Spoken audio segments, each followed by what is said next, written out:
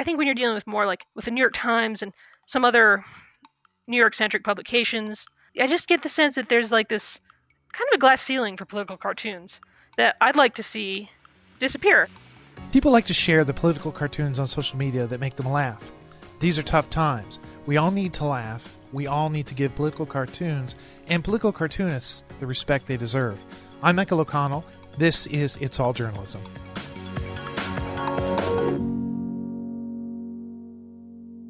Jen Sorensen is a political cartoonist and Pulitzer Prize finalist. You can find her regular cartoon in a number of alternative newspapers across the U.S. and in The Nib, an online daily comics publication focused on political cartoons. Jen is also a friend of the podcast who I just saw in Boulder, Colorado last summer at the Association of Alternative News Media's annual conference. Welcome back to the podcast, Jen. Thank you, Michael. Yeah, we had a really great time in Boulder talking about just how much fruit there is for your fodder, I guess, for your craft. There's lots of things to politically satirize, I guess, is the best way to put it. And you get that a lot these days as a political cartoonist. Whenever someone finds out that's what you do, they're like, oh, you got a lot of material these days. But sometimes it can feel like a little too much material. It's hard to keep up with the news cycles. Well, then let me ask you the really pointed question. What is it like being a female cartoonist in the era of Donald Trump?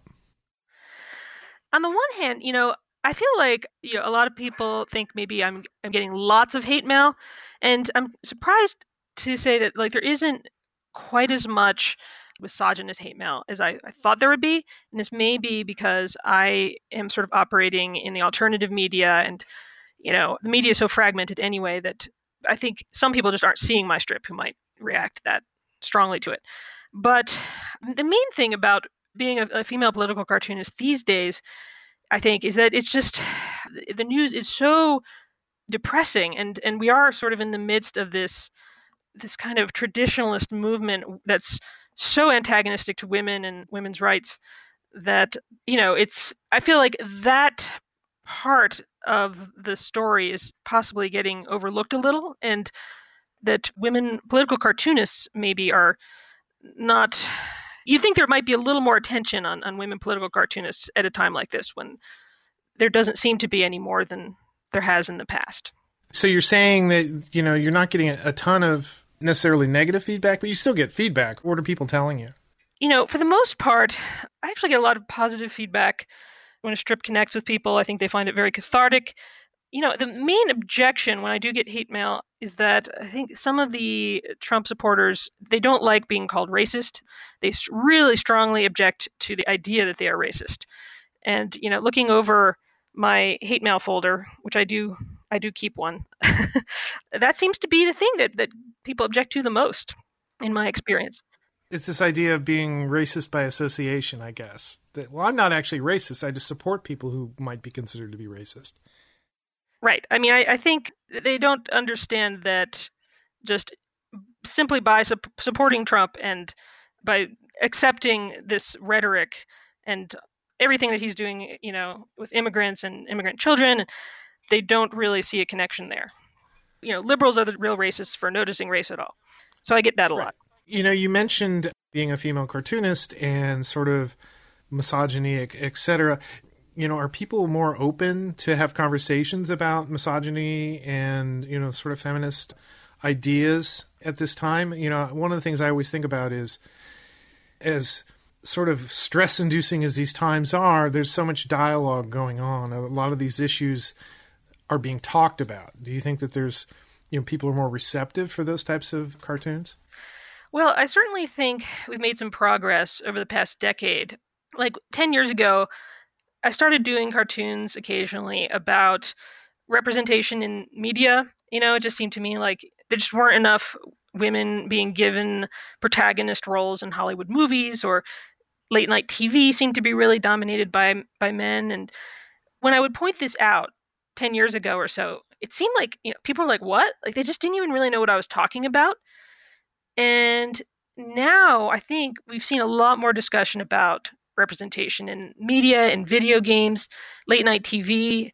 We've got Samantha Bee doing Full Frontal. I love Samantha Bee. I think there's a little more understanding now of that particular issue. So I would say on that cultural front, we've definitely made some progress.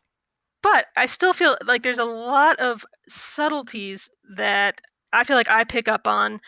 And, there was just a story the other day on Vox. They did a study of male journalists and who they retweet. And the numbers were staggering, like the disparity between, who gets retweeted by male journalists. It was like something like 90% men. Don't quote me on that figure, but like there's clearly a case of dudes retweeting other dudes.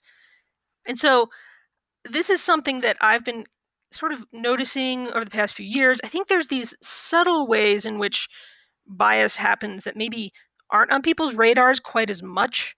We're still becoming more conscious of that. Yeah, and I would agree with that. I mean, that's something when we talk about diversity on the podcast that, that kind of comes up in a way that even thinking about what you were just saying, where people, don't want to be called racist, and that may not be sort of looking at themselves and their point of view in a larger context and how it may be affecting other people. And I think we're starting to see a greater discussion around, representation, certainly on like movies and TV, et cetera, but also just, in the newsroom. And it doesn't surprise me, the statistic that you quoted, that more male journalists are retweeting male journalists. I think that's one of those blind spots that we kind of have as journalists, have in newsrooms. One would hope greater diversity, more women in more management positions, more women throughout the hierarchy, just more awareness of it. People joke about this sort of woke point of view, but I think there's something to it in that people who care about diversity may not recognize their sort of place in sort of the hierarchy. And it's really about the individual sort of becoming more aware of their points of view and, what things in their lives have affected that. And then how they communicate with other people, which people they interact with, and then how that may sort of affect everything in their lives. Where they work, how they interact with people in the audience, the people in the office. I'm sort of fascinated how this sort of thinking is emerging and still continuing to sort of roil as people try to figure this out. Yeah, I mean, I think one thing that's become clear is that if people don't draw attention to it, then nothing changes.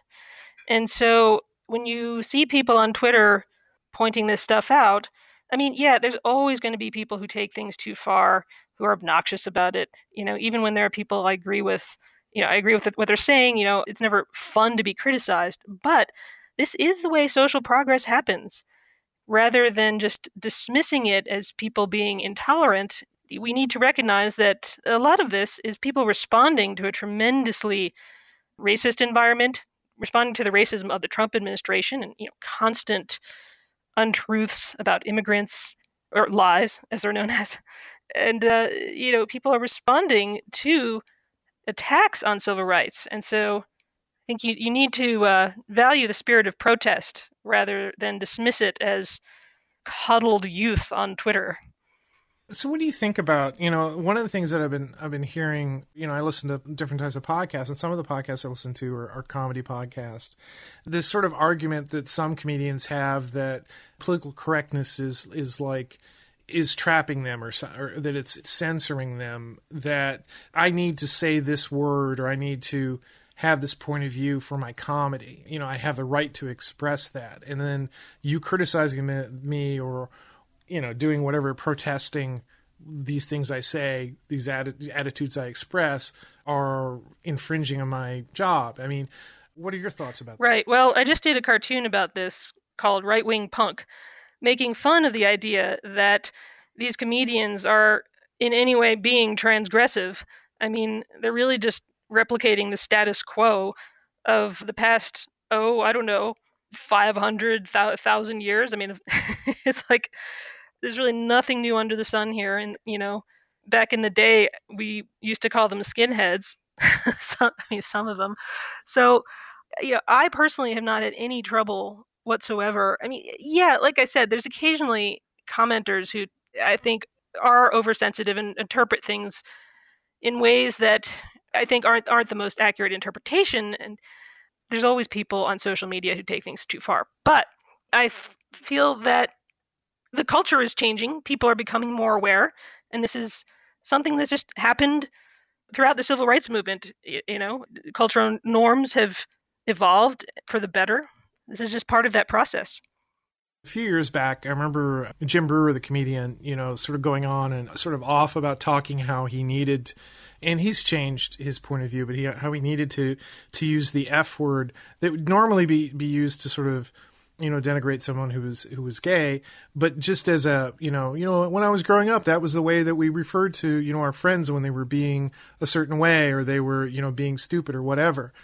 And he talked for a very long time about how he kind of needed that word, because hey, that's, I don't mean it in that negative way, but I think his sort of arc was that he eventually sort of recognized that was using that word was, it was denigrating. It was disrespecting a part of the community. In the end, he kind of decided, is this the thing I want to go to the mat for? Is this the thing I really want the battle I want to fight? How important, when you think about these cartoons that you're doing, the mixing of the images and the words, how do you, craft that? How does the idea sort of formulate on the page for you? Well, there's two types of cartoons that I like to do. On the one hand, I'm often just responding to breaking news or whatever issue everyone is talking about, because it feels like to ignore that issue would somehow be irresponsible or would seem out of touch. And so there's some weeks when I'm just, working right up against deadline, trying to turn the latest Trump outrage or, massive development in the latest scandal or, or mass shooting. There'll be like another mass shooting that you almost can't ignore. So in that case, it's just like a scramble to try to turn this thing, which is often something that you feel like you've addressed a lot before. I mean, it can feel very repetitive, and to try to find some new angle on it. It's almost like the classic desert island gag. You know how in the New Yorker, there's like a running theme of desert island gags that people keep coming up with new angles on.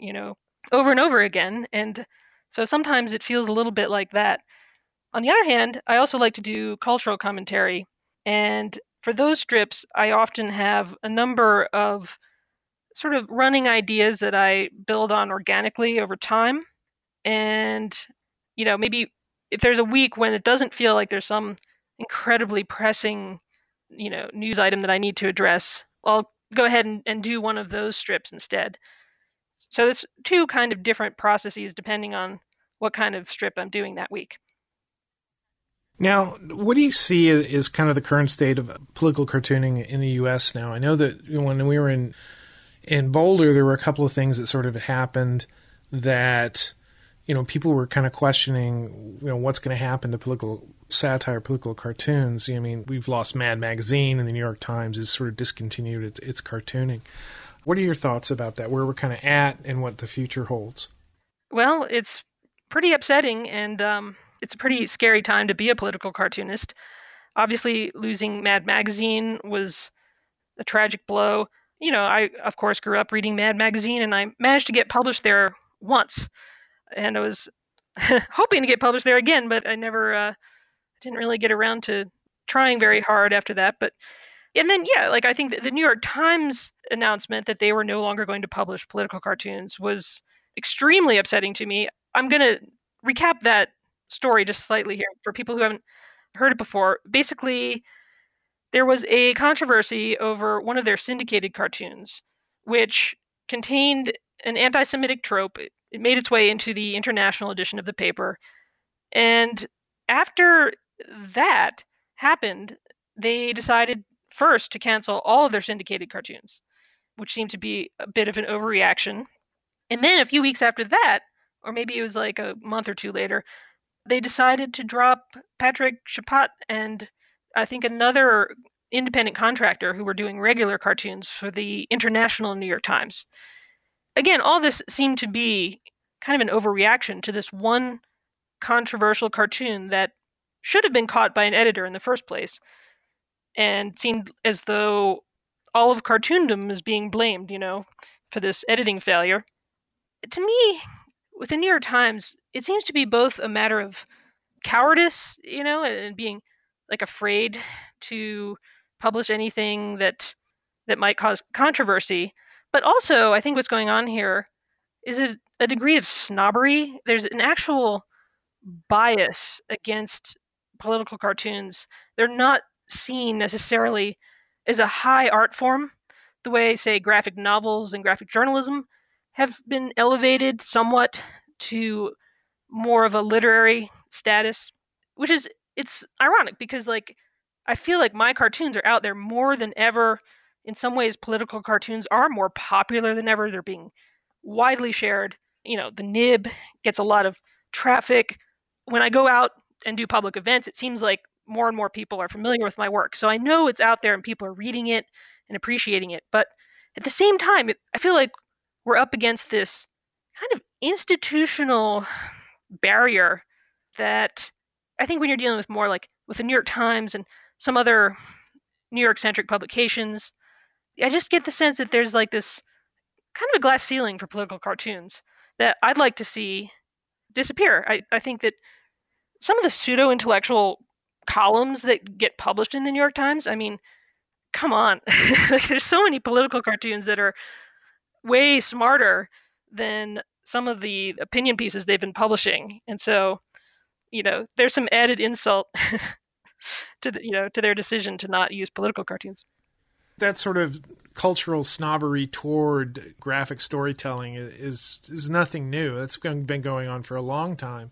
But, it always seemed that political cartooning had some sort of higher calling, that there was this sort of recognized, they've been giving, Pulitzer Prizes for it for years. This idea that, that was a certain, like a powerful part of the editorial page. And it does, I agree with you. It seems like cowardice for the Times not to, admit, yeah, this was an editorial mistake. And to say that, yeah, we're just going to get rid of all cartoons so we don't make that editorial mistake shows a lack of bravery, a lack of, understanding the value of it. What do you think? You kind of alluded to, some of these other columns. What is it that political cartoons, what can they do, do you think? What impact can they have that's different than like a text piece or even a photograph for that matter? Well, there's something so immediate and so visceral about the drawn image. And also, I think there's just things you can do with words and pictures. There's just creative opportunities there to imagine. You can go into conceptual places with words and pictures that maybe you can't do as well with a prose column. And I think that in this era of social media where people really respond visually, people respond to images, political cartoons are, they're perfect for the moment. And there's a lot of great work being done between, I would say, like all weekly cartoonists, the Nib, and Daily Kos. It really is sort of in the alternative media and in this more kind of independent media landscape that you see some of the best work being done. You just don't necessarily get that viral immediacy with a prose column. Now, granted, there are some, occasional fantastic columns that go viral too. But how long does it take to read a cartoon? Like maybe 10 seconds for the longer ones? They're very efficient delivery mechanisms for satire.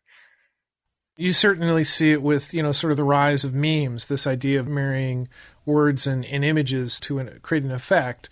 That's political cartooning in a different way, or at least, I guess, commentary in a different way.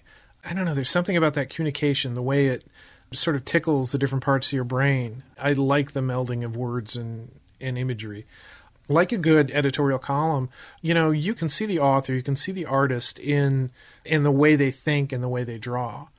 You look at that image, you see the way it's sort of composed, and begin to not only recognize their style, but their way of thinking and their perception, their attitude. And I think that's one thing that I personally like about political cartoons is this point of view. And, that's why I love your stuff. You see your point of view. It's taking, the mundane or the obscene, the obscene actions of people and then making them funny or putting them in a different context so suddenly it seems ridiculous. Where else can you do that in a newspaper? Absolutely. People's personalities do shine through. And it's even weirder once you know the people. You almost can't, unknow, when you know the person and you see the cartoon, it's like you kind of like There's an added dimension to it. Well, you mentioned how you develop a sense of the person and their whole personality and their perspective, and I guess I do feel like that is something that I try to do with my cartoons, in that I don't just want to make jokes about whatever the latest outrage is. I actually feel like I have a set of ideas that I want to communicate. It's more than just about making gags for me, Like there's like arguments I want to make, and that's sort of why I like doing the four panel or multi-panel weekly style cartoon, because that lends itself to that kind of commentary that can be a little more in depth than just like a single panel editorial cartoon. So, is there anybody that out there that's doing political cartooning that you really like? That really you think, man, that that's something great. I've always been a fan of longtime alt weekly cartoonists like Ruben Bowling, who does Tom the Dancing Bug. I guess he's on Boing Boing now. That's sort of his primary outlet. There's Tom Tomorrow, who's always been a staple of the alt weeklies. Matt Bors, who's on the Nib, and there's a slew of newer women cartoonists out there, like I guess Pia Guerra and Chelsea Saunders. There's like people showing up on the Nib now, carrying on this tradition, but not necessarily in newspapers, which is kind of interesting to see. When and where can people usually see your work? If you're fortunate enough to be in a city with an alt weekly that carries my work, I love it when people will post like a photo. They'll take a photo of their local alt weekly and like put it on Twitter, and that's sort of the ultimate compliment. That's sort of like the new putting a cartoon on the refrigerator. If you're not in one of those cities, then I'd say the easiest way to find my work is either on the Nib or Daily Kos. I appear regularly on both of those sites.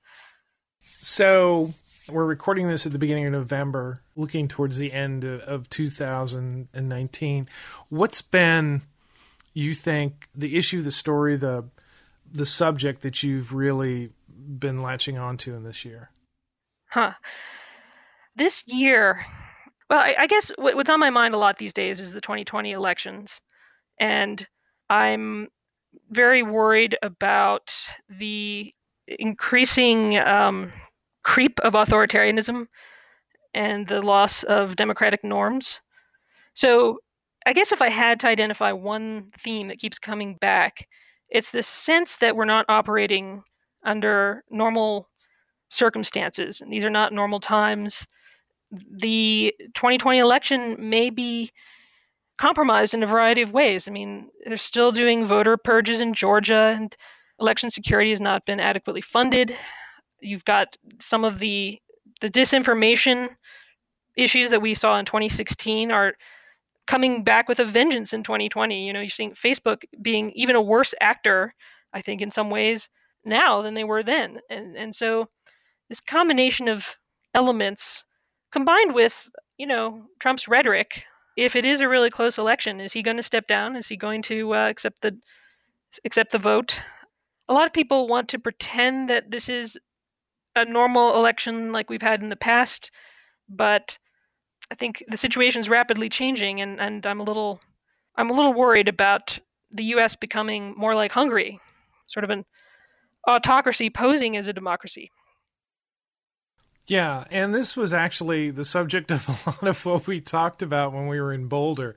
We were like two radicals sitting at this table just trying to scare each other with these crazy ideas and conspiracies. But, the thing is, you got to figure out how to live and how to think and how to thrive. I kind of agree with you about the election. You're kind of like the kid whose parents are having a rocky marriage. You just hope it all holds together. We're journalists. I'm including you in as a political cartoonist, as you're a journalist as well. We're optimists. We have to find something positive in going in. And I think by what you do, the way you satirize, the way you poke fun, and you put things in a different context so people can see them differently, I think that's a hugely positive thing to do. I think one of the things you said when we were talking in Boulder was that people would write to you, we talked about negative feedback, but the positive feedback, people who are like, thank you for doing this, or thank you for talking about this. Tell me some of the positive things people have said to you. It does feel sometimes like I'm doing a public service. People really need to hear that they're not alone, They need to hear that there are people out there still making sense and relying on, I think, ethical journalism and responsible journalism to arrive at conclusions. There's been such a breakdown in terms of the media that people consume, and people are so fragmented that you can start to feel a little gaslit, like all of reality itself has been turned upside down. And so I think people are a little extra grateful these days to see someone else who's processing the news in hopefully a rational and ethical way. And people need to laugh too, of course. So it does feel like there's almost a bit of a higher purpose, drawing the cartoon these days, even though, I'm not necessarily under any delusions about drastically changing the political landscape. But one anecdote I like to tell when I'm asked about this is people ask about preaching to the choir.